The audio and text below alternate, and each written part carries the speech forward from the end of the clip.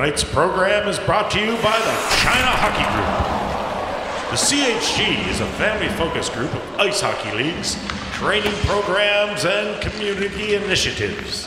They focus on the growth of hockey in Hong Kong and southern China, as well as the development of student athletes, where sporting goals are achieved alongside educational pursuits. The CHG is comprised of a number of hockey programs. Established in 2011, the CIHL is Hong Kong's elite adult hockey league. The Junior Tigers program is Hong Kong's premier youth hockey organization, featuring the Scotia Bank Island League and Learn to Play and Learn to Skate programs. The SCIHL is an adult league for those seeking a more recreational experience. In addition, the CHG showroom is the exclusive reseller of Bauer and Warrior hockey equipment and offers services including skate sharpening and fittings. For more information and links to their social media sites, go visit ChinaHockeyGroup.com. That's ChinaHockeyGroup.com. Hey hockey fans, welcome to Across the Pond Hockey Talks Volume 43. We're back at the newly renovated Sunset Studio with the great Terry Whalen. And Terry, we're going to do some deep dives into the NHL draft today. Take a look at the draft. Yeah, Chris, it's good to be back. And here in the studio, it's very bright here It today. is. Hey? We have no curtains. We're going to get the full sunset, though. Oh, that'll be pretty here. It will. At Sunset Studio. That's right. Yeah. So how have you been, us. Terry? Yeah, good. Holiday. Find me a teacher who doesn't love July. That's right. Yeah, it's the same sort of thing, and exciting playoffs. Yeah. And an interesting off season so far. Yes, it's been an exciting week. Yeah, without a doubt. So looking forward to the hot stove league. Yeah. For the next month, and hopefully they're planning, I guess, on a sort of normal start. It's looking like that. So that'd be October. Yeah. And hopefully, getting back Regular divisions. Yeah. and I might even miss hockey in July. You might. It was one of the reasons, I'm not kidding, that I sort of got away from the game a little bit, because it used to irk me that they were playing hockey in June. Right. But then all of a sudden, hockey in June's July. not so bad now. No, June's not so bad at all. Yeah. I I wanted to take a minute, too, Terry, to thank you again for all your help with the Across the Pond first annual trivia night at the Aftermath. Oh, well, you're welcome. That was a good time. It was a good time. By all, yeah. Yeah. I think looking back on it, I parsed the questions a little bit. Maybe I don't want to say it was too tough. Yeah. Right. But that's what the whiners are saying. Well, of course you can't keep them all happy. Yeah. I think, when I do my own quiz, I like to have the winner up around, say, 75%. Mm-hmm. And what we had here was the winner was probably 65%. Right. So, I was guessing around 70. Yeah. So we're going to have to, next time around, we'll throw them a few more bones. Yeah. Yeah. The good thing though was it was very, very close. Yeah, that's true. Yeah, the so top three teams. The were top really three, close. the top five teams. Yeah. Were within 6 points of one another. Right. So overall, the questions may be a little on the hard side. Yeah. But the knowledge was pretty evenly spread, and it made for an exciting finish. We'll definitely be doing this again, and thanks to Kyle and Alicia at the Aftermath for letting us host the event there. Without a doubt, It went very smoothly. Sean and Alex Softly and Jimmy Pittman played some good music for us, and of course. The Sideburns came in and rescued the night with a nice little indeed. set. So, thanks to everyone who came. Thanks for all the support, everyone. And let's get right to it, Terry. Let's get into the history of the NHL draft. Yeah, so a quick look at the history of drafts among the big four North American professional leagues shows that they were all started for the same reason: parity. That is, competitive balance. However, there were two distinct reasons for the disparity. In football and baseball, money was the problem. The richer, more popular teams would sign the best players available. The NFL held the first pro sports draft in February 1936. Jay Berwanger, Heisman Trophy winner from the University of Chicago, was selected first by the Philadelphia Eagles, who, after failing to come to terms with Berwanger, traded him to the Chicago Bears. The Bears had no better luck, and Berwanger never played in the NFL. That was not unusual, as only 24 of the 81 players drafted in the 9-round affair chose to play pro football. The current NFL draft is 7 rounds of 256 players. That's very similar to the numbers you have in the NHL. By the mid-1960s, baseball was facing a similar problem. Big clubs were giving prospects large amounts of money to sign and then hiding them in their farm systems, the so-called bonus babies. Major League Baseball held its first draft in June 1965, where Rick Monday, an outfielder from the University of Arizona, was chosen first by the Kansas City Athletics. The MLB draft is usually a 40-round affair. It was downsized to 20 rounds this year, and that still resulted in 612 players being selected. Yeah, it always seems a little excessive, the MLB draft, doesn't it? In baseball, there's a lot of guys. Yeah. Yeah, a lot of guys. It's a long road to the majors. It's a long road to the majors. Any Yeah. sport, but baseball, yeah. Dude, most that's the one especially. where they put in a lot of time in the minors. That's exactly right. Yeah. The whole So, ecosystem. so that's football and baseball, Terry. So what was causing the disparity in basketball and hockey? Well, there it was geography Okay. and money. Always money when you're dealing with throw sports. Before the Basketball Association of America initiated a draft in 1947, it became the NBA in 1950. Teams had access to local players first, creating competitive imbalances. The NBA retained a territorial pick system until 1966, whereby a team could forfeit its first-round pick to choose any eligible player from within a 50-mile radius of its home arena. Clifton McNeely from the University of Texas, El Paso, went first to the Pittsburgh Ironmen, which saw 85 players selected over 10 rounds. The 2021 draft was yesterday, and it was 2 rounds of 60 players. Okay. So, the basketball is by far, it's the smallest of the drafts. Like the other leagues, the NHL draft, first held June 5th, 1963 at the Queen Elizabeth Hotel in Montreal, came into being as a way to level the playing field. Prior to 1969, all players arrived in the NHL via sponsorship of their junior teams. With expansion looming, NHL President Clarence Campbell was under pressure from U.S.-based teams, particularly the New York Rangers, to do away with the traditional sponsorship system that favored Montreal and Toronto, because they were scouting in their own backyards. Right. Initially referred to as a draft of the players' junior priority rights, the league did not immediately release the names of the drafted players to the media. Players reported to their drafting team's tryout schools or were assigned to a junior club that the drafting team had sponsored. Amateur players not already on NHL team sponsorships list were eligible.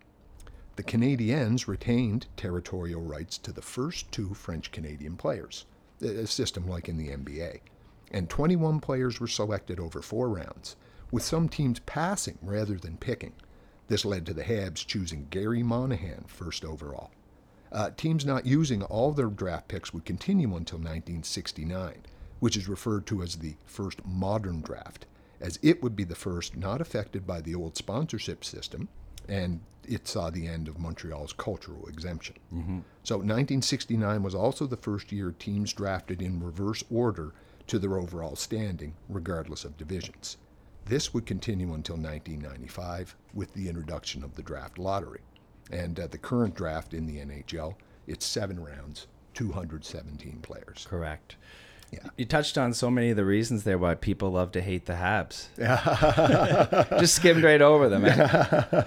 Well, that was back in the day that there was the reasons that people hated the Habs. Well, I think those reasons are still going today. Yeah, as we'll see a little later on, they've sort of have come up with their own reasons now to They always find a way. to continue to wear the black hat. Yeah. So before we look at the modern era, Terry, could you give me an idea of what life was like under the NHL junior sponsorship era? Yeah, sure, Chris. And perhaps the story of what Boston had to do to make Bobby Orr a Bruin. Right. Yeah. So Paul, you'll like this story. Yeah, there it is. This is true. But Bobby Orr was 13 in 1961 when he was discovered by Bruin scout Ren Blair. Blair immediately recognized his talent, and he started to visit the Orr family home. The following year, Blair was able to get a commitment signing from the Orr family for Bobby to sign with the Bruins at age 18. Now, to do this, Blair convinced the Bruins to resurrect a moribund OHL franchise. He became Oshawa Generals manager and an agreement was built around a new arena being constructed for the new Oshawa Generals team. All of this was under the condition that Bobby Orr had to be an Oshawa General. Now, speaking of conditions, the Bruins also agreed to let Bobby stay in his hometown of Parry Sound for school, 2.5 hours north of Oshawa, and only play on weekends. They gave the 14-year-old a $10,000 Canadian signing bonus, that'd be $80,000 in Canadian dollars today, a new car for his parents, and they paid to stucco the Orr family home. Very important. I think that was probably what sealed the deal. Yeah, exactly. That was probably the clincher right there. Yeah. Yeah, and now remember, all of this was to get an agreement to sign an agreement. Right. Yeah, by the time Orr turned 18, Alan Eagleson had become involved. When the Bruins offered Orr the standard $9,000 a year with a $5,000 signing bonus, Eagleson countered with $100,000 a year or Orr plays for Team Canada. The Bruins relented, gave Orr a $25,000 signing bonus and a salary rumored to be around $40,000 a year, making him the highest paid player in the game. At that time, Terry, they used to hide the salaries, right? Yeah, Players didn't talk about how much money they made. Remember, we were talking Yeah. about back the movie we talked. Yes. I'm blanking on it. Me now. too, but Yes. this is what it's reminded. This is exactly what it was. Yeah. The players didn't know what the other players were making, and that was a way that the owners were able, Right. an artificial salary. Exactly. Yeah. Yes. Yeah. So and again, there's very few players like Bobby Orr. Yeah. Right. So that story maybe is not typical, but it shows the lengths that the teams had to go to or Yeah. were willing to go to sign young hockey talent. Right. Yeah, those were some of the hoops they had to jump through back in the day before they had a draft. Right. Yeah. Now, Chris, before we look at the changes Yeah. the lottery made, in the draft, I have a couple questions for you. Okay. And here's one thing that as a big NFL fan, Yeah. I always wondered, why don't goalies get drafted like quarterbacks do? Right. Because in the NFL, this past year, for an example, quarterbacks, there was 5 quarterbacks in the first 15.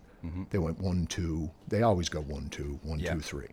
And quarterback, obviously, it's a team game, but it's the most important position in football. And hockey, of course, is a team game, but you have to have the goalie. That's right. Why aren't the goalies treated like the quarterbacks? Well, I think it has a lot to do with age when people get drafted. It's really hard to take a fly or take a chance on a goalie because that goalie's not going to develop into an NHL goalie for another 4 to 5 years. So these guys are 17 years old when they're getting drafted, right? 17, 18 years old. You really don't get the peak performance, or you really don't know where a goalie's going to be until they're 21 or 22. So if you compare him to a quarterback who's played his high school years, went on to 3 or 4 years at college, right. He's maturing into a man. He's 21, 22 years old. You kind of know what you're going to get. Right. So the first few rounds of a draft, you basically are trying to get a guaranteed NHL player. Right. So if you take a chance on a goalie, it's more of a risk because they may not turn out to be the player that you want 4 years down the road. Whereas if you get a young forward, for example, or a young defenseman who's a top prospect, you can give them an opportunity when they're 19 or 20 years old because they're just one of 12 forwards on the team, right? They can kind of put them out there with a couple veterans, put them out there with, some of your best players, put them out in good positions like offensive zone face-offs or power plays. Quote unquote, hide them. Exactly, but you cannot hide a goalie. Right. And then if you try to, and that goalie gets exposed as a 19-year-old, being a goaltender is such a head game. And it's all confidence and it's all a mind game. Like everyone will tell you, I have a lot of goalie friends, but they'll all probably agree that it takes a special breed to be a goalie. And that's the other thing. So you got to protect a goalie not only from the physical part of the game and dealing with adults and 25 and 30-year-olds shooting at them compared to junior age kids, but you also have to protect the mental part of their game. So I think that's the risk. And there's not that many goalies that get drafted every year. Right. So to take a chance in the first couple rounds is a little risky, and you don't see it very often. In fact, this year, I don't think a goalie was chosen in the first round. Yeah. Was there? Yeah, there was at least one. Okay, let me double check that. But typically, there's not a lot. Yeah. There's not a lot. No. And it's as you say, I think the NHL, just like other drafts, certainly again, you can compare it to the football. You can compare it to the NFL. You know, when you have that pick in the first 3 rounds, you're really looking for a contributor. Right. And then after that, it's a crapshoot. Right? There are so many variables, and we're going to talk about some of those variables later about what goes into. You know, so maybe you're just, you know, the Bill Belichick idea of amassing as many picks as you can, and then just the more picks you have, even if it's a little lower, the more chances you have of getting a guy who's going to maybe develop into something that will, you know, someone who can come along and play. That's right. And a lot of times GMs don't want to take that risk because it's their job. Exactly. That's right. So it looks like you're right. There was a goalie drafted 15th overall this year by Detroit. Was there another one as well? Yeah. Who did Minnesota take? Minnesota. At 19. No, that Minnesota at 20. Oh, they did as well. You're right. Yeah. That was from the Oilers pick. Yeah. But again, you know, it's a cyclical sort of thing. Right. And this isn't anything like, you know, the goalie. I remember, of course, as an Islanders fan, you know, Rick DiPietro infamously going. Yes. You know, number They one. still paying him? They are still paying him. Yeah. Yeah. He's the Bobby Bonilla of the. What's he earning these days? What's he get? 1.5 until 2020? That's not funny. Until 2028?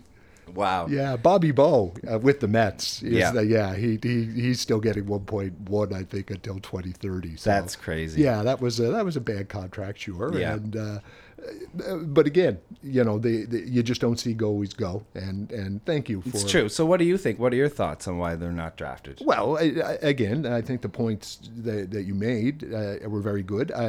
You know, the idea of what I've read, maybe the idea of they don't get as much coaching.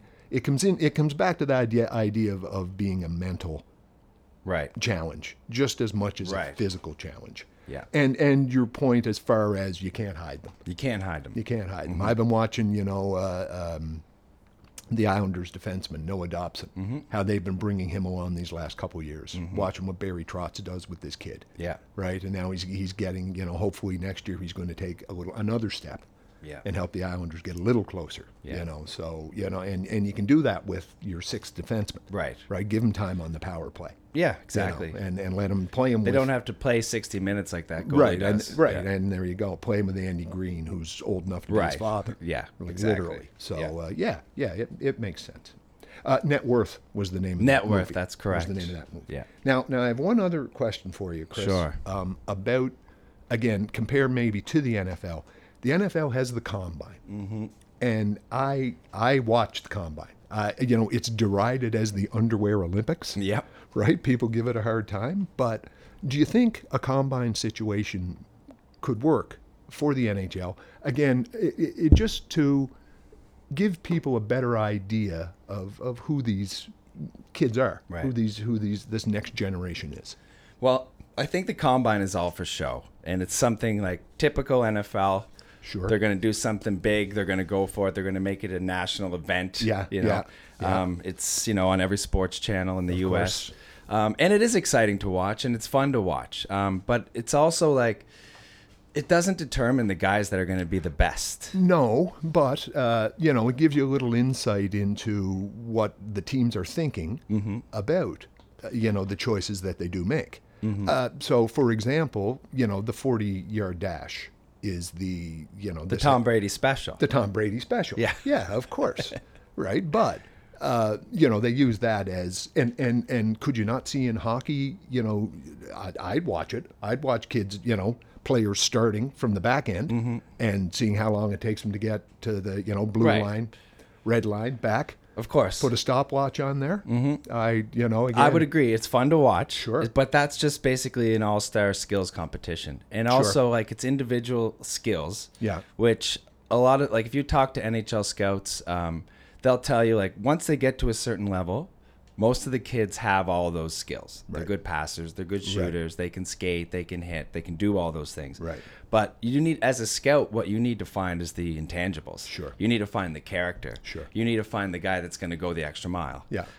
So those things a Combine will never show. Right. So I think it's a little bit misleading to the average fan. Yeah. And it's more of a show. Sure. I don't think it would be really important for GMs in the NHL to have a combine. Right. Like, I mean, they do their own physical testing Yeah. within their Yeah. programs That's a and good point. within their organizations. Yeah. And maybe, yeah, like I don't think it's an advantage to the GMs or the teams to have a combine, but I would think as a fan it would be fun to watch because Sure. it'd just be like another all-star skills competition, Yeah. right? Yeah. I'd like to, know how much these guys can bench press. I would watch. I guarantee you I would watch. If Evander Kane and Ryan Reeves were side by side doing bench press, Yeah. yeah, I'm there. Yeah. 100%. Hi. So, Terry, the draft remains relatively unchanged until 1995 Yeah. and the introduction of the draft lottery. So what brought that on? Yeah. Now, as I mentioned, Chris, from 1969 to 1994, teams picked last to first. So the general managers, they're always looking for loopholes and trying to get their advantages. So some of these were overboard or above board and some not. So let's look at the machinations of Canadiens GM Sam Pollock to get Guy Lafleur, first overall 1971. Now, that's an example of just being a smart GM, playing the system as it was laid out. So Lafleur was a can't-miss prospect, right? And a few years earlier, he would have been a Hab by birthright. So, however, the Habs they'd be nowhere near the first pick in 1971. So Sam Pollock got busy. In May 1970, he traded Ernie Hickey, cash, and the 10th pick in the 1971 draft to the California Golden Seals for their first pick in 1971. The great move happened in January of 1971. To keep the struggling Los Angeles Kings from tanking, Sam Pollock traded longtime Canadian stalwart Ralph Backstrom to the Kings, who finished strong and kept the Seals in last place. The Kings got Marcel Dion for their troubles. So that was a strong draft. Yeah. Yeah. Now, contrast that to how Mario Lemieux became a Penguin. And for the listeners, there's a YouTube, a documentary from TSN. It's called Playing to Lose. You can see it on YouTube. You watched it. Yes. Yeah. Great documentary. Great documentary. 25 minutes, it's all. Yeah, and a good job by TSN. Yeah. And just the overview of that was, the 1984 Penguins were in a race to the bottom with the Devils. Eddie Johnston was GM of the Penguins, who oversaw a roster of 48 players that season. That's a bunch of guys. An AHL team is what they were saying. That's a bunch of guys on, going through, yeah. Yeah. So he traded his best player, Randy Carlyle, to the Jets for a first and a player to be named later. So he got nothing back, immediately. After goalie Roberto Romano won 2 games in a row, Johnson sent him to the minors. The Pens lost 18 of their last 21 and got the right to draft Lemieux by 3 points in the standings. Lou Gotti, first captain of the Philadelphia Flyers and Penguins coach, he was the fall guy. Johnson fired him after that season, and he never coached again. And then when controversy surrounded the Senators' last game in 1993, before the draft of Alexander Daig, their owner at the time came out and said, "We're not trying to win." And then, "Oh no, I didn't say that." That's when Commissioner Gary Bettman, he'd seen enough. Yeah. And the lottery started soon thereafter in 1995. And you remember, Bettman was an NBA guy.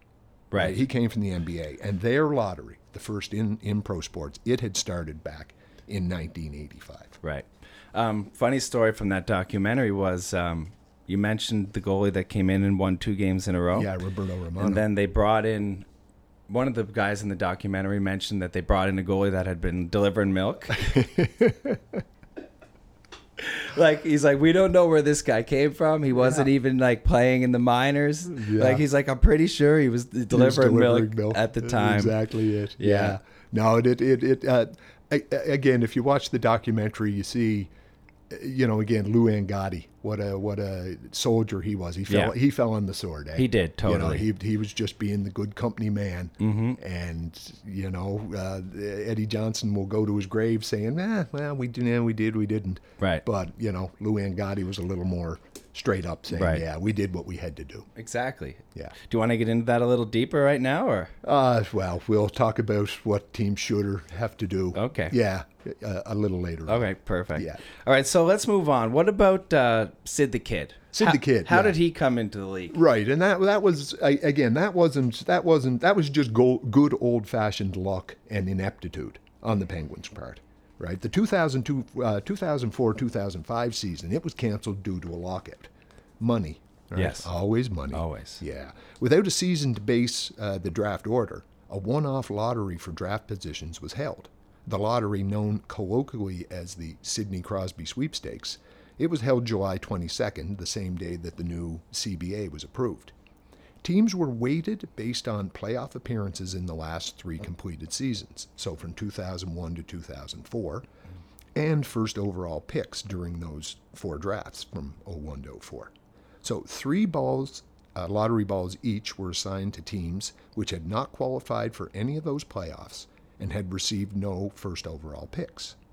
Teams which had 1 playoff appearance or 1 first overall pick, they were given 2 lottery balls, and all the other teams received 1 ball each. So they put all the balls in, they drew the teams from 1 to 30, and then they reversed the order for round 2. They had a snake draft, Right. which anyone who's ever been in a hockey pool will recognize how that works. So the teams with 3 balls were Buffalo, Columbus, New York Rangers, and the Penguins. And, things fell the Pens' way that day. Just luck. Just luck, and, it makes you wonder about karma. Because Well, yeah, that's right. If anyone shouldn't have got it, it wouldn't have been them. But Yeah. lo and behold, that's how they ended up with Another savior for the franchise. with another generational talent. Is exactly Yeah, right. Exactly. So obviously that was an exceptional year because of the lockout. Yeah. But the lottery has changed a lot over the years. Yeah, and we'll just go through it here, rather quickly, Chris. Yeah. And again, keep in mind all these changes are working towards one thing. So from its inception through 2015, there was one winner of the lottery. So from 95 to 2012, the team that won the draft lottery moved up no more than 4 positions in the draft order. So if the winner of the lottery was among the top 5 worst teams in any given season, that team won the first pick in the draft. Mm-hmm. Otherwise, the team could move up no more than 4 spots, and that team would, not receive the first overall choice. They changed it in 2013 to 2015. That was when the lottery winner received the first pick overall regardless of regular season point totals among the non-playoff teams. That's how Edmonton ended up with Conor McGregor. Or Conor McDavid, I'm sorry, Conor McGregor. He's on your mind lately. Conor McDavid, yes, and in 2015.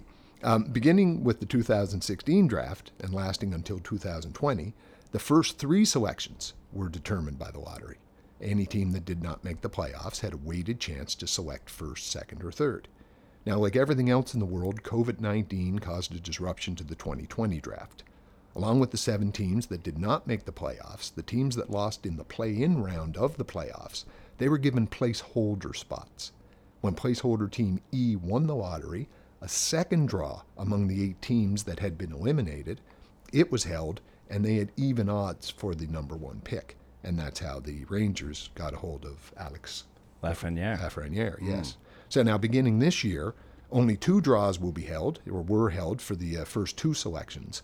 And starting next year, the team winning one of the 2 lotteries will only be allowed to move up a maximum of 10 spots in the draft order, and teams will not be allowed to win the lottery twice in a 5-year period. So all of these adjustments, again, they're continually fiddling with it to make it look like they're doing something. Yeah. But what they're trying, in their defense, they're trying to lessen the odds of the last place team winning the lottery. So when the lottery first started back in 95, it's to discourage tanking. Of course. Yeah. And originally, the team that finished last had a 25% chance of winning the lottery. Now it's down to 16.6%. Right. Buffalo did finish last this year. Right. And they did win the lottery. Yeah. But the odds of Buffalo winning are lower. Yeah, that's the part I don't like. In the beginning, when they started this, what you said it was 2015? Well, that's when they started. 2013 was when they started right. playing. So at that time, you could not move up more than 5. four Spots. 4 spots. So yeah. I kind of like that because obviously the reason why we even have a draft in any order like that is so that the worst teams can get better. Right. So you want one of those worst teams in the league to definitely get. Yeah. Even if it's not the last place team, Right. like you said, it should be somebody, in my opinion, in the bottom 3. Right. But yeah, they continue to fiddle with this and make Right. changes, right? Yeah. So who's the biggest loser because of this lottery system? Again, that would be up to there's a few, a few candidates, Yeah. but I don't think I think if you look at 2007 and what happened to the Philadelphia Flyers, the 2006-2007 Flyers, they'd gone from 3 straight 100-point seasons to a miserable 56-point season. The biggest single season drop in league history. Right. Yeah. So the GM quits, the coach is fired, the Flyers dead last by double digits in the points. The draft featured that year one of the best American prospects of all time. And then came the lottery, in which the Blackhawks jumped up from 5th to earn the top pick. They used that selection to take Patrick Kane, who has won the Calder, the Conn Smythe, and 3 Stanley Cups. The Flyers settled for James Van Riemsdyk, who developed slowly before becoming a solid, good player. Yeah, if unspectacular contributor. Yeah, no Patrick Kane. No. But it doesn't end there. 3 years after the lottery, the Flyers had turned things around enough to make the Stanley Cup Finals against those same Blackhawks, with a chance at the franchise's first championship in 35 years hanging in the balance. The two teams played a tight series that could have gone either way. But then Patrick Kane ended it in overtime of Game 6 in Philadelphia. Mm-hmm. So they lost the lottery, wound up with a worse player, and then saw the guy they'd missed out on score the Stanley Cup winning goal in their own building. Couldn't have happened to a better team. Jody Tessero will not be happy to hear that. Sorry, Jody. Yeah, that's crazy. I mean, to see them drop that much and then come back. Like, Yeah, outstanding. Yeah. Just the way the that circle turnaround. and the way the circle the way the circle comes around. That's right. Yeah, Yeah. it's crazy. it Patrick was, Kane. Patrick Kane. Yeah, So, the one that got away. Yeah, and again, there's the thing with you can understand how the lottery, how they're trying to move things around and keep it competitive, etc. But as long as they have it, there's going to be stories. Right. Stories like I don't that. think it'll ever be perfect science. Of course not. No. And we have to do, there obviously has to be something there to prevent teams from tanking. Right. And they haven't figured out how to do it perfectly yet. Indeed. But hopefully they're getting closer. So this year's draft, Terry, let's talk a little bit about that. Well, again, there was a couple of big stories. On the positive side, of course, what is in the water in Ann Arbor, Michigan? I think just history. They have such a strong history of a great program, and that attracts people, and it attracts the best of the best. There's a lot more kids these days. Even I'm talking to kids locally here in Hong Kong who are just coming back from graduating from a high school prep school in somewhere in the northern U.S., in Michigan or in Minnesota or somewhere in that in the northern part of the U.S. there. But that's become a thing. So people from all over the world are going there for prep school, for high school, and it's leading to them wanting to play for the biggest and best university programs. Obviously, Michigan, one of the best. Of course. So, I think just strength breeds strength. I mean, it makes people want to go there. The numbers, though, they had 3 guys from their current team, 5 guys total, so a couple in the first round. In the first round. Yeah. 6 guys picked overall. So it was Owen Power went first. Matthew Beniers was second. They were the first teammates to go 1-2 since 1969. Wow. That's the only other time it happened. Who was it? That was Réjean Houle and Marc Tardif from the Montreal Junior Canadiens. Okay. So that was it's the first time from NCAA. First time from NCAA and Or first anything ever else. or Yeah. anything else. Wow. Yeah, that teammates went 1-2. And then, of course, you saw Luke Hughes go 4. The great reaction from the Hughes family. Yeah. Right? They had his brother going to, play the same team with the Devils with his brother. Kent Johnson went 5 to Columbus. A guy, Mackie Samsikovic, Semikich, 24. Close enough. Yeah, to Florida. He's an incoming. He's an incoming freshman. Right. Dylan Duke to the Tampa Bay at 124. So yeah, the fact that the NCAA becomes more and more of a viable option for kids. And I think, Chris, I know you're a great promoter of the CHL. Yeah. And I mean, this is one thing that really is, I think helping the junior leagues, because if you were a parent, do you ride the buses? Right. Do you ride the buses, or do you take the free ride at a university, Right. and at any university? Yeah. Well, I think at one point people thought that was the only way. Right. That's Yes. how I'm going to make it. I got to go Yeah. play junior. I got to ride the buses. I Yeah. got to go through the system. Yeah, But now people have another option. that's right. So they can still get their education. They can get scholarships. They can go to university. Yeah. And If they do stay the junior route, though, at least now the CHL is available to them, yes, and it continues to provide, again, a viable option. of course. It's good hockey. It's good hockey. Yeah. But I mean, like, these guys are getting probably a better ride because they're getting an education for one, and they're coming out at a time when they can actually go and contribute to an NHL team. So they're a little bit bigger, a little bit more mature, a little bit stronger. And only the elite of the elite players end up playing in the NHL under course. the age of 20. Of course. So it's a handful of guys. Yes. Yeah. So I think you're better off to go the development route. Right. Get a little bit bigger, a little bit stronger. And teams aren't like, oh, he went NCAA, I'm not going to take a chance on him. It's Right. not like that anymore. Those days are gone. long gone. Long gone. Long gone. That's Yeah. exactly So there's right. definitely something in the water in Michigan, and I think it's just in their history. Yep. It's a strong program, and it's making people want to play there. That's right. And success breeds success. Always. Yeah. Now, of course, the other story to come out of the first round of the this year's NHL draft involved your team. It did. The Montreal Canadiens and their pick at 31, and they took a youngster named Logan Mailloux. Mm-hmm. And would you care to speak to that a little bit? Sure, I don't mind. Actually, like, this is one of those things where if it was any other team, I wonder if the story would be as big, because it is the Montreal Canadiens, and Yeah. and they're usually under a bit of a microscope. I'm not going to use that as an excuse as to why they're getting nailed so hard in the media, but they deserve to be nailed. Justifiably. It's justifiable, but it's like, would it have with that if it had been the Arizona Coyotes, would it have been as big of a story? That's it. But here, anyway. Anyway. My thoughts are, at first I really didn't think it was a smart move by the Habs. And the more I thought about it, like, why did they do it? What was their intentions?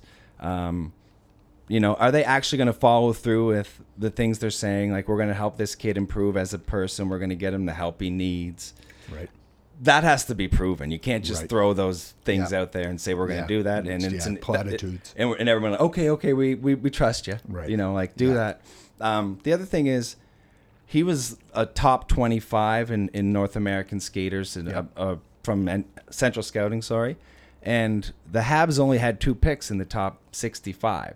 So they wanted to get the best player, and I think it was pretty much a consensus that he was going to be chosen. You're right there, At some Chris. point You're- in the draft? You're right there. It's not to exonerate or excuse the Habs, but and again, this just shows that it's still a hockey problem. Right. But yeah, the word out was that he was going to go, and he was going to go. The Habs again didn't have another shot until 63. Right. He was going to go on day 2. Yeah. Someone was going to take him. For sure. They said like 11 or 12 teams had him off their board altogether. Yeah.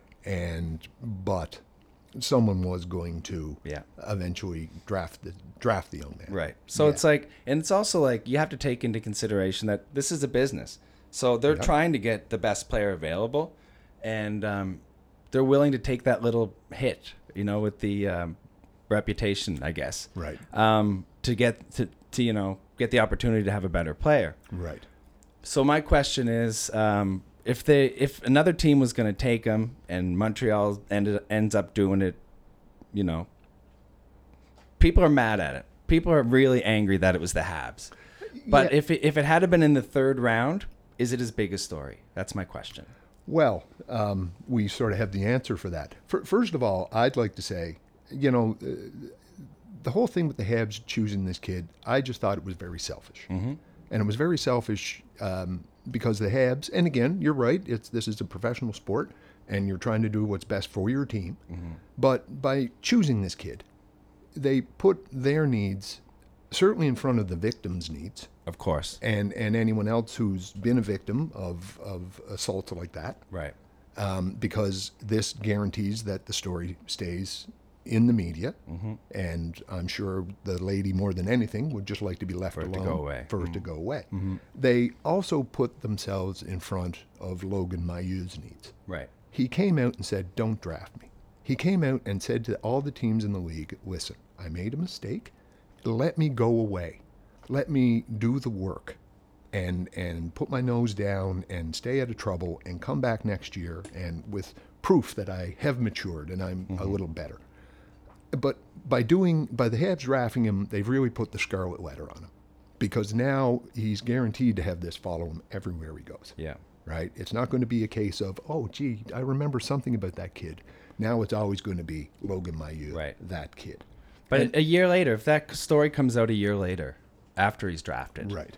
is it different? Or like if they wait the year and nobody drafts him, he goes through this whole draft, nobody drafts him. Right. He goes out there, he Yeah. makes himself a better person. Yeah.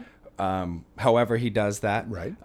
Is it going to make a difference, or is Of it course still it's going going to make a difference. If it's going to be a story next year when he gets drafted in the first round? Well, of course it's going to make a difference. Okay. Because he's gone out and he's done the work. He's, Okay.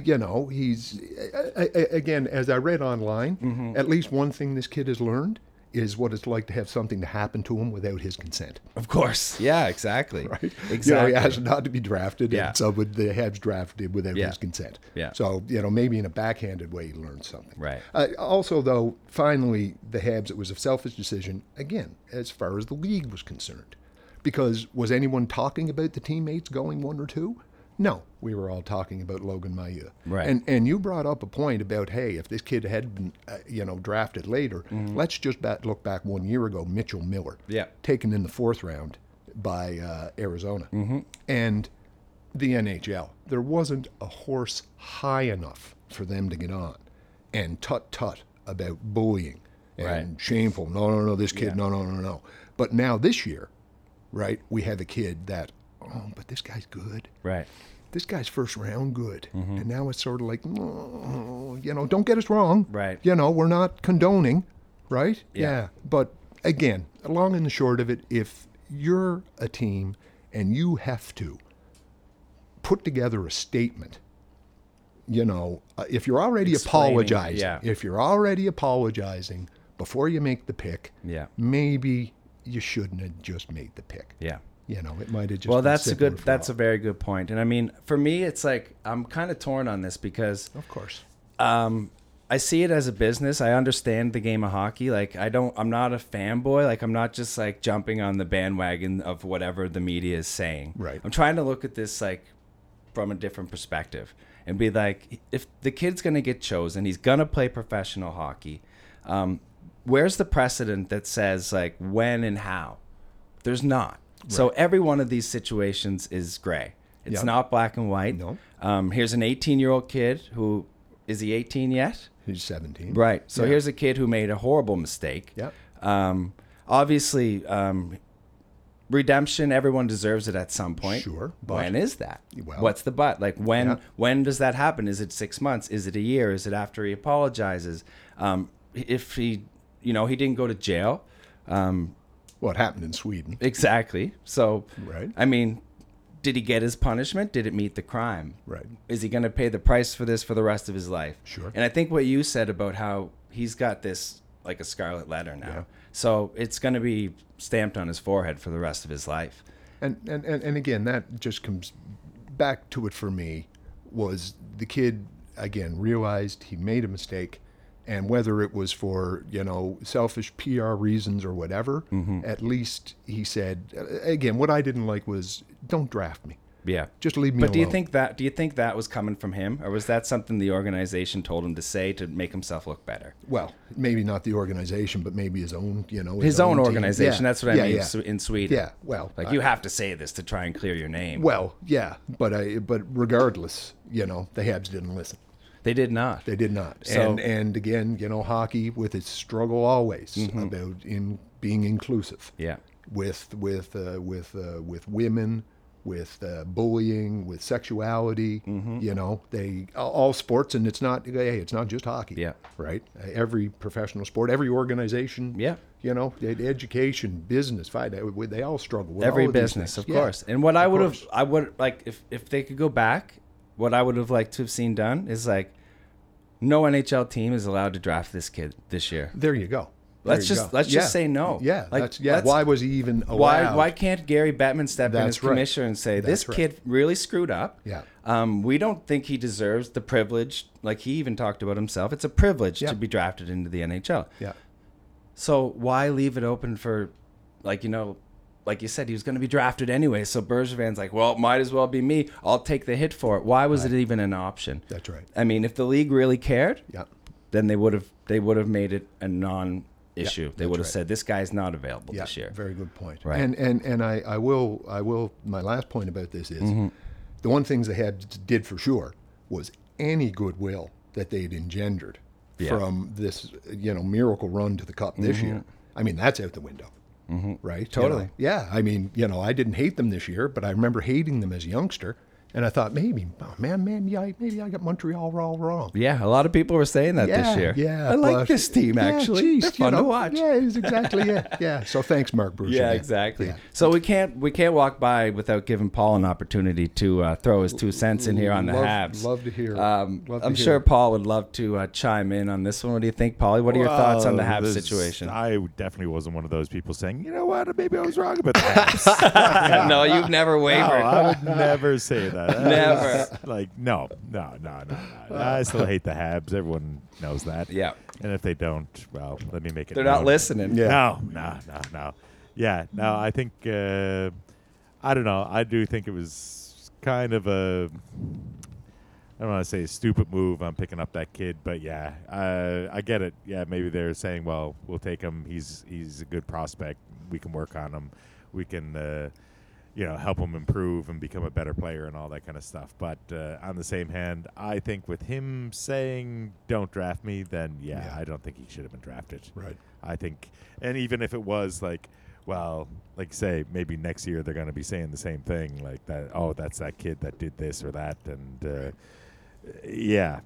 I think he should have taken a year off and, tried to prove himself, tried to make amends for his mistakes and all that kind of stuff. And, I don't know, like in any other kind of job application, if you kind of stepped across the line like he did, are they going to go, well, let's give him a chance? Right. They'd say, no, you got to prove yourself. Like, make amends, make us think that, you screwed up, but you became a better player. And he's 17. Everyone makes stupid mistakes when you're 17 years old, but no, I don't think he should have been drafted. He should have been ineligible, in my opinion. Right. Absolutely. Yeah. Yeah. Especially when the guy comes out and says, "Hey, I don't want to be drafted this year." Yeah. Why Yeah. can't the whole league just say, "All right, this Yeah. kid doesn't want to be drafted"? Well, right. then Yeah. don't draft him. Yeah, that's right. Why Yeah. aren't those? And why couldn't Those in Bettman place. step in and go, okay, guys, let's not pick this guy this Right. year. Yeah. Exactly. Let's but it's Gary Bettman. He's all about money. Yeah. But Habs suck. Moral of the story. long and the Moral short of- story. moral of the story. As a wise man once said, Yeah, Habs suck. Yeah. That's it. And again, only time is going to tell with, and not just, of course, the situation with Logan Mailloux, but every single kid, Every pick. Yeah. Every pick from number 1 to number 217. And Chris, again, it's how about just a word right now about about the things. So scouts know nothing. Right, but scouts know everything. But scouts know nothing. So what are some of the other things You mentioned intangibles. Yes, and that's the word that always comes up. And when I first interviewed Troy Dunville, who's a scout for the Columbus Blue Jackets, Right.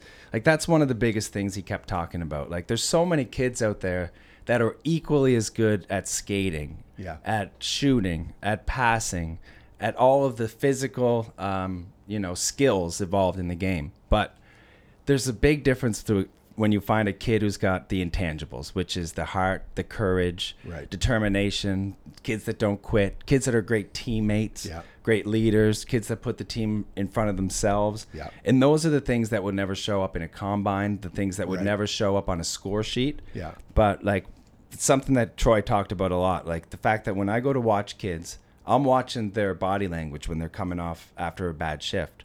I'm watching how they treat a kid on the bench who comes off the ice after a bad shift, Yeah. or coughs up a puck and gives up a scoring opportunity. So like the job of a scout now isn't exactly like it used to be. Like Sure. they used to sit there with like a rating system 1 to 10, Yeah. like skating 1 to 10, Right. crossovers on the right side 1 to 10, like Yeah. and backwards left crossovers. Like there was little like things like that, but now it's a totally different game because the game has grown so much and there's so Right. many great players all around the world Yeah. that are this close to being in the NHL, but only point something percent of them are going to make it. You That's know what I right. mean? So yeah. It gets back, the great scene in Moneyball. yeah, Right, the baseball movie. Love where, that movie. And again, the scouts are sitting around with Billy Bean, and the scout says, talking about one guy, well, he's got an ugly girlfriend, yeah. right? And he said, well, what the hell does that mean? I was, well, see, ugly girlfriend, that just shows a lack of confidence. and then they argue back and forth, and then the guy says, listen, his girlfriend's a 6 at best. That's all I'm saying. So Dead serious, though. dead serious. Yeah, yeah. Of course, it's dead serious, Shows right? a lack of confidence. He'd Yeah, never be a closer. never be a closer. Is exactly it. Yeah. Now, you mentioned intangibles. The other thing I think Yeah. that really makes a difference, and draftees have no control over, is who drafts you. That's right. And again, you get back to your man, Fabian Joseph. Yep. Right, from Cape Breton, right, and just you find yourself. Some guys just find themselves in a situation where Fabian Joseph is drafted by Chicago.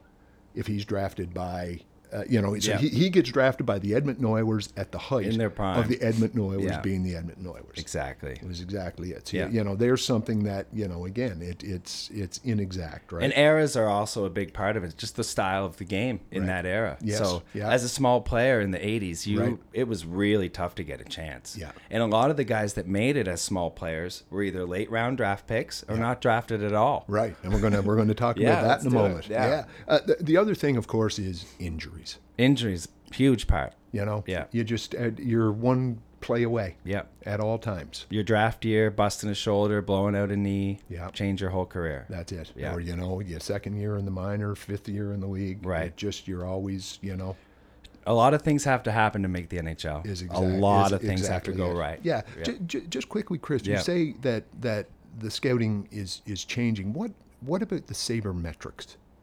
Do you think how much of an effect is it having on the scouting now? Well, again, the metrics is only showing you the exact numbers, like skill wise. It's not showing you the intangibles. Right. So there's still, yes, I think it's making scouts' jobs a lot easier because it's taking that part out. Right. It's like there's a computer doing it for you now. Right. Yeah. So they can actually go focus on finding good kids, finding character guys. Yeah. Maybe it makes their jobs a little easier. That's a good question, actually. I don't know if I asked Troy that, but I will. Yeah. Yeah. Because I mean, the job of a scout, and now like they've got scouts in every league. You've got Right. every major juniors team has like 6 scouts that are out at midget games and Yeah. bantam games. So like there's scouts everywhere now, Right. and people Yes. can get noticed from anywhere, which Right. is another cool thing. Yeah. But Yeah, and there's something we're gonna like I say, I'd like to throw up some guys that came late, yeah, right? So, for example, Luc Robitaille. right. Reputation of Well, he lasted to round 9. Round 9. Round 9, Yeah. 171 overall. Right. And why do you think he dropped? well, era, same thing. Not a great skater, soft, Soft, eh? not a tough player. Right. Yeah. Would never last in that era, Right. but proved everybody wrong. Indeed. Yeah. What about Theo Fleury? Round 8, 166. Same thing, tiny. Tiny. So those guys had to do everything times 10 that Yeah. a bigger guy had to do to Right. make the NHL. Right. What Yeah. about and the same? I think Doug Gilmour. Yeah, got to who, be the round, same. Round 7, 134. Same era, same style of guys. You Yeah. have to be, and like you think of it now, if you look back, these are some of the best players in the league, Yeah.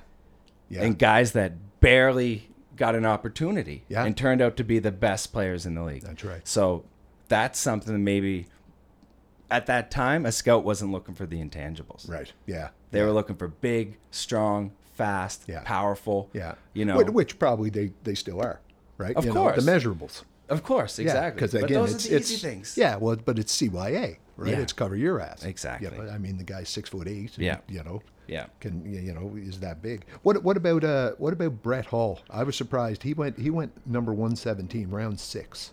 Alcohol? Could have something to do with that. Maybe you have reputation. A little bit of a party guy. Yeah, Well, I mean, reputation, in right? that time, for him to have that reputation Yeah. was kind of rare. But now, if you're a guy who you can't hide that, Right. With social media now, with Yeah. with things the way they are, there's no way you'd be able to hide that. Yeah, yeah. And Hull did. What year did he get drafted? Do you know? Yeah, what would that have been? The 80s, 90s? It's got to be Yeah, mid '80s. mid 80s. Yeah, right. He did go to university. Yeah. Right. He went down to I think maybe Minnesota Duluth for a couple of years and did a little growing up. Yeah. Right. Maybe. Yeah. Again, a very good point though about the social media. Right. Right. You can't hide from that yeah. anymore. I mean, even he had that reputation even in a day when right. it was hard Exactly. hard to know Guys would have turned a blind eye on that stuff back what then. anyone was doing. Yeah. The last couple, Henrik Zetterberg, round 7, 210, and Pavel Datsyuk, round 6, 171. Yeah. I mean, that's good scouting. That's good scouting. And Detroit had some of the best scouts in the world for a long, long time. And again, they had that advantage.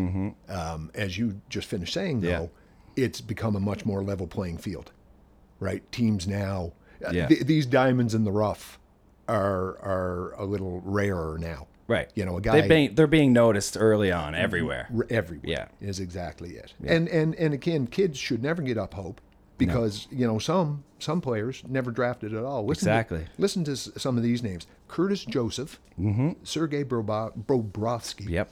Dan Boyle, Martin St. Louis, Marty. yeah, Tim Kerr, Adam Oates, Dino Cicerelli, Jeff Courtnall, Yeah. some Gretzky guy, Some guy named Gretzky. some guy named Gretzky. How many Hall of Famers on that list right there? Oh boy, and Never drafted. Never drafted. Yeah. Yeah, UFAs and on and had, again, as you said, in some instances, Hall of Fame careers. Right. Yeah. We touched on this in the podcast a few weeks ago, but we didn't have the whole story. So I want you to kind of clarify what happened here with the great one. And so yeah, and getting back, why was Gretzky? How did that come about? Yeah. Getting back, we asked this question at the quiz, and that was one question that we tried to sneak by.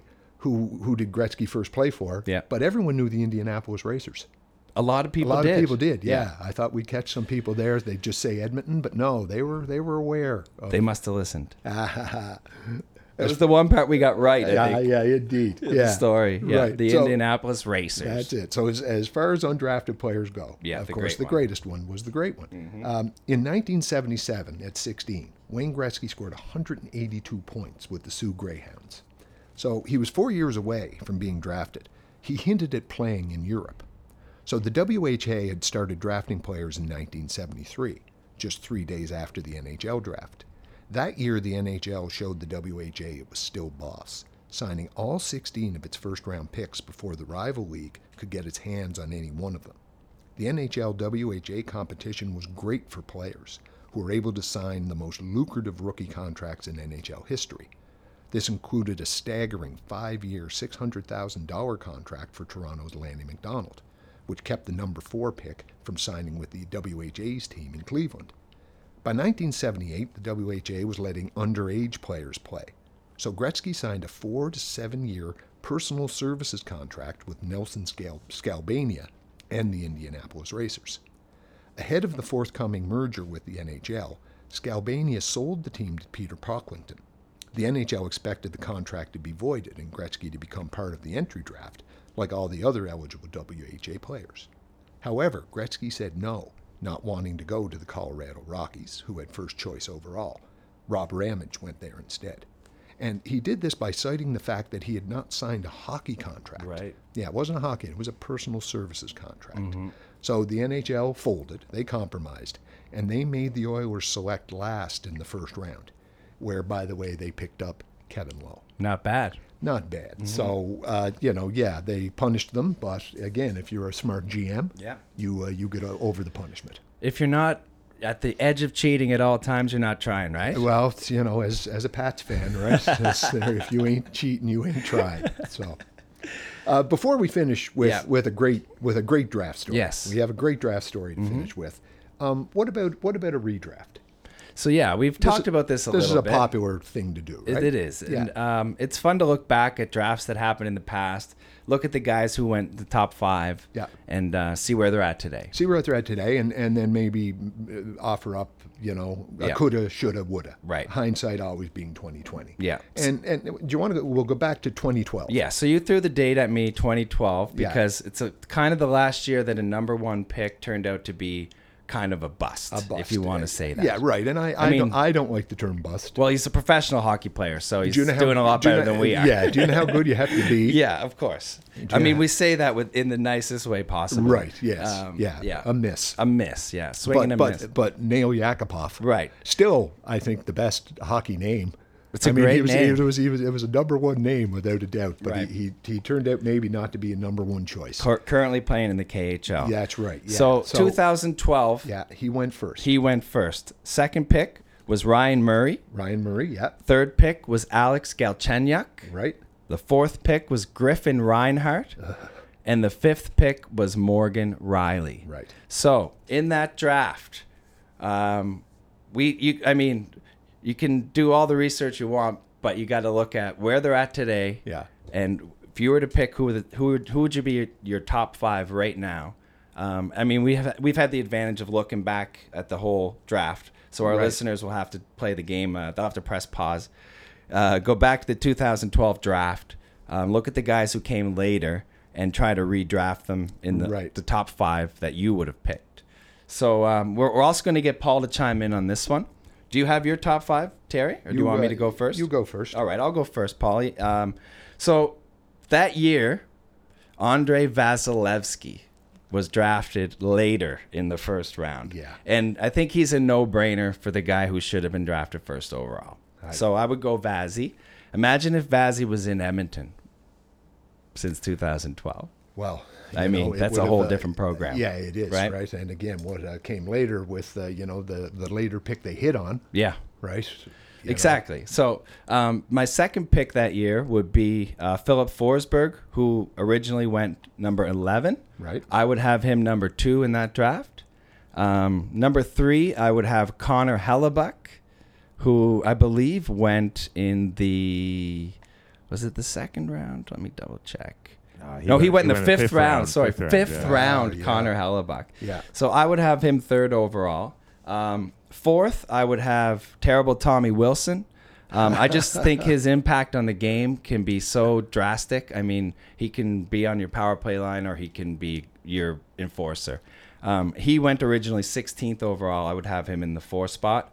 And then the 4-5 is a bit of a toss-up, but I think I would have Jacob Slavin a little bit ahead of Morgan Riley. I just like Slavin's overall game a little bit more than Morgan Riley's. Right. So that would be my top 5. How about you guys?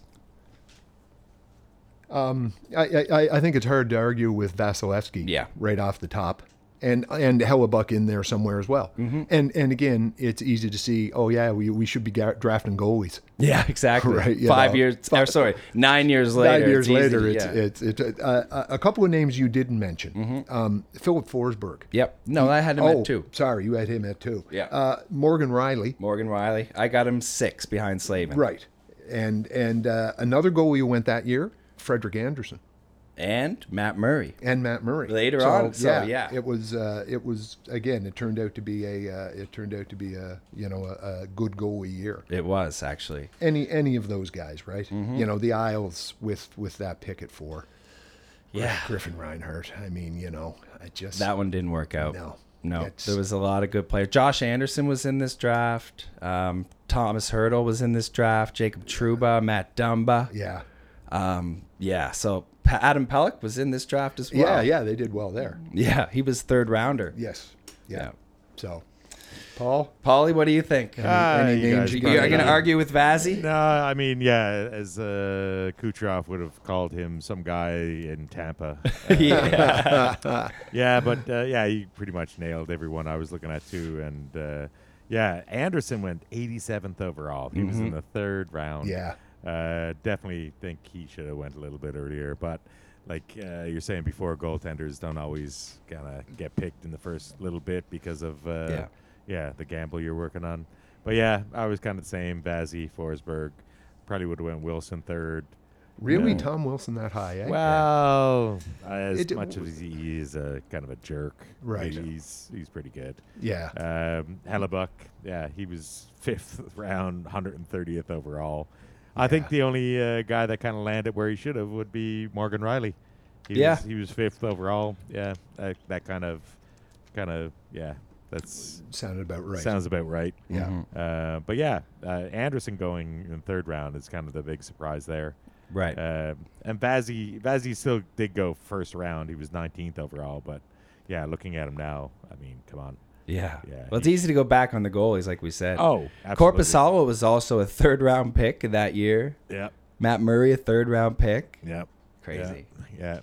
Matt Dumba was 7th overall, which I guess, not really. Right. Yeah. Right. A good player, but maybe a bit of a reach there, right? Yeah. A reach at 7. Yeah, absolutely. A reach at But 7. yeah, I'm pretty much in agreement with Chris. That doesn't happen too often, but yeah, I'll agree with you there. Mark that down, folks. Yeah. He said it. Yeah. But yeah, Matt Murray went in the third round. He was 83rd overall. He should have been a little bit higher. Yeah. And it's the kind of thing, again, you can pick a year at random. Yeah. You know, that was 2012. You know, how long do you think maybe you'd have to wait to? So I mean, of course, 3 or 4 years. to 3 or tell 4 the tale. years. Yeah. For Yeah. a goaltender, yeah. For a gold or For anyone, yeah. For anyone, right? Yeah. Yeah, 3 or 4 years should tell the tale. Right. Yeah. But I guess at that point, we still 3 years after that would have been 2015. We still would have had high hopes for Yakupov. Yeah, of course. You know, because he was still like, Yeah. is he going to be a superstar? Right. Yeah. And Wait, of no, course, he's not. but the higher you go, the more chances you're given. Right, Yeah. that's true. You know, if they've invested a first round pick in you or The a leash second is a round, little longer. is exactly right. Yeah. You know, you just get fewer opportunities Yeah. the further down the chain you are. Absolutely. You know, Did you see who went third that year? was Oh, Galley. Galchenyuk, yeah. yeah. Yeah, well, at least he's still in the league. Still in the league. Yeah. He's proven himself. Yeah.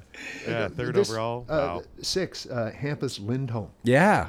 I mean, reliable player, but I mean, you would never expect him to be that high up in the draft. And I'm looking at the top 10 here. Derek Pouliot. Pouliot, yeah. Pouliot. Yeah. In Pittsburgh. Pittsburgh, yeah. He's been back and forth between a minor leaguer and an NHLer. And what Yeah. about number 10? Number 10. Who was number 10? Slater. Slater Cuckoo. Slater Cuckoo. Yeah. Good role player. Yeah.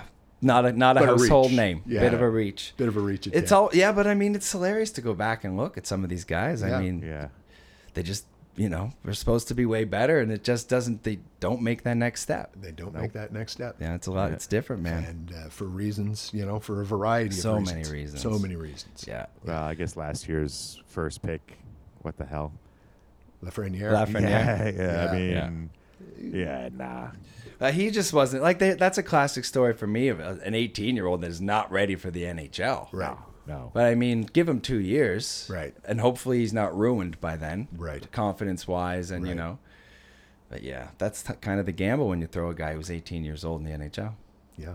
Happens. Happens. So let's get to that story, Terry. The greatest draft story ever. Oh, I don't think there's any doubt about this one. Okay. Yeah. So it starts with Eric Lindros.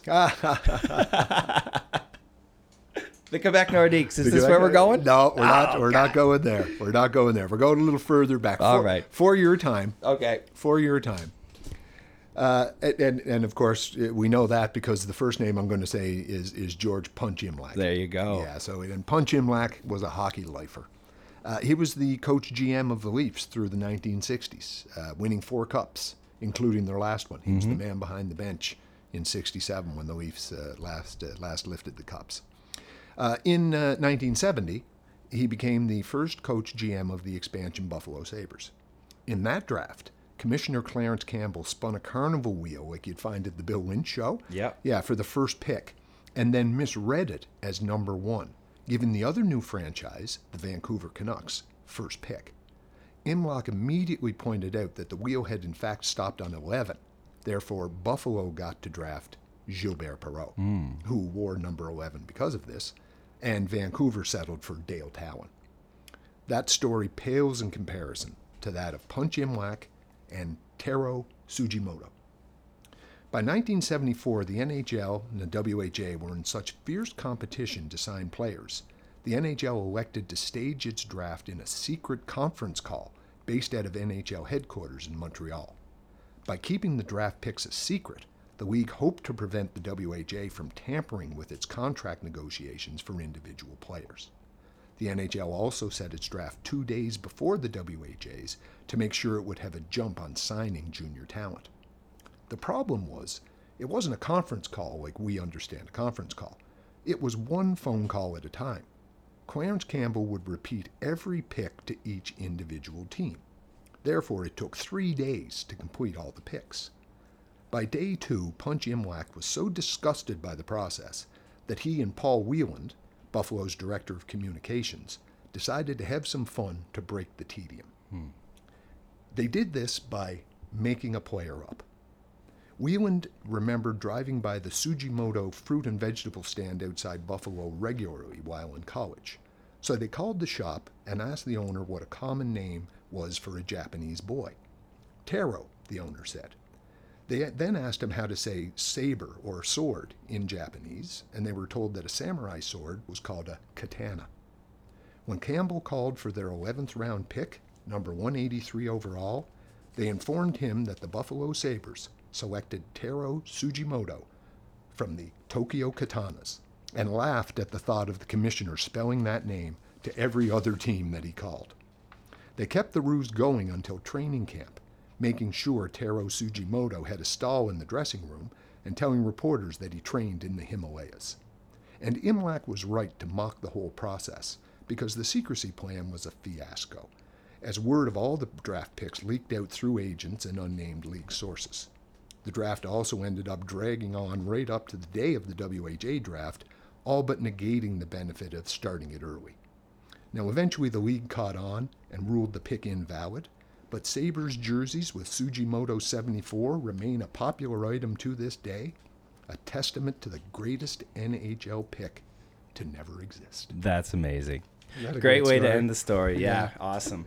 Great stuff as always, Terry. Yeah, thanks very much, lad. Yeah. The NHL draft, it's been an interesting go, and it continues to change every year. Yeah, Hopefully they find a happy medium and stick with it for a while. Yeah, indeed. Yeah. Indeed. Anyway, thanks again, Terry. Yeah, thanks. Always a pleasure. Any hints on what we're gonna do next? We'll be back to a movie. Back to a movie. Yeah, and do you have one picked out? Or do we nothing yet. No, I'll let you know beforehand. And, all right.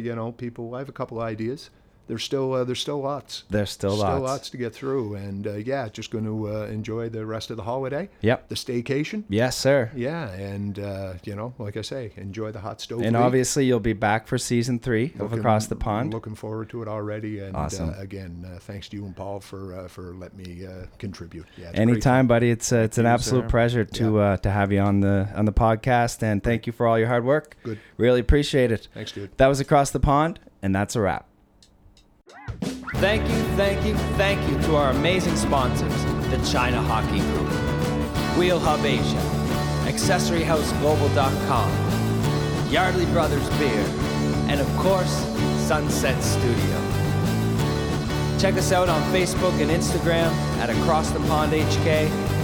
Email us, send in your comments and questions to the show at any time at acrossthepondhk@gmail.com.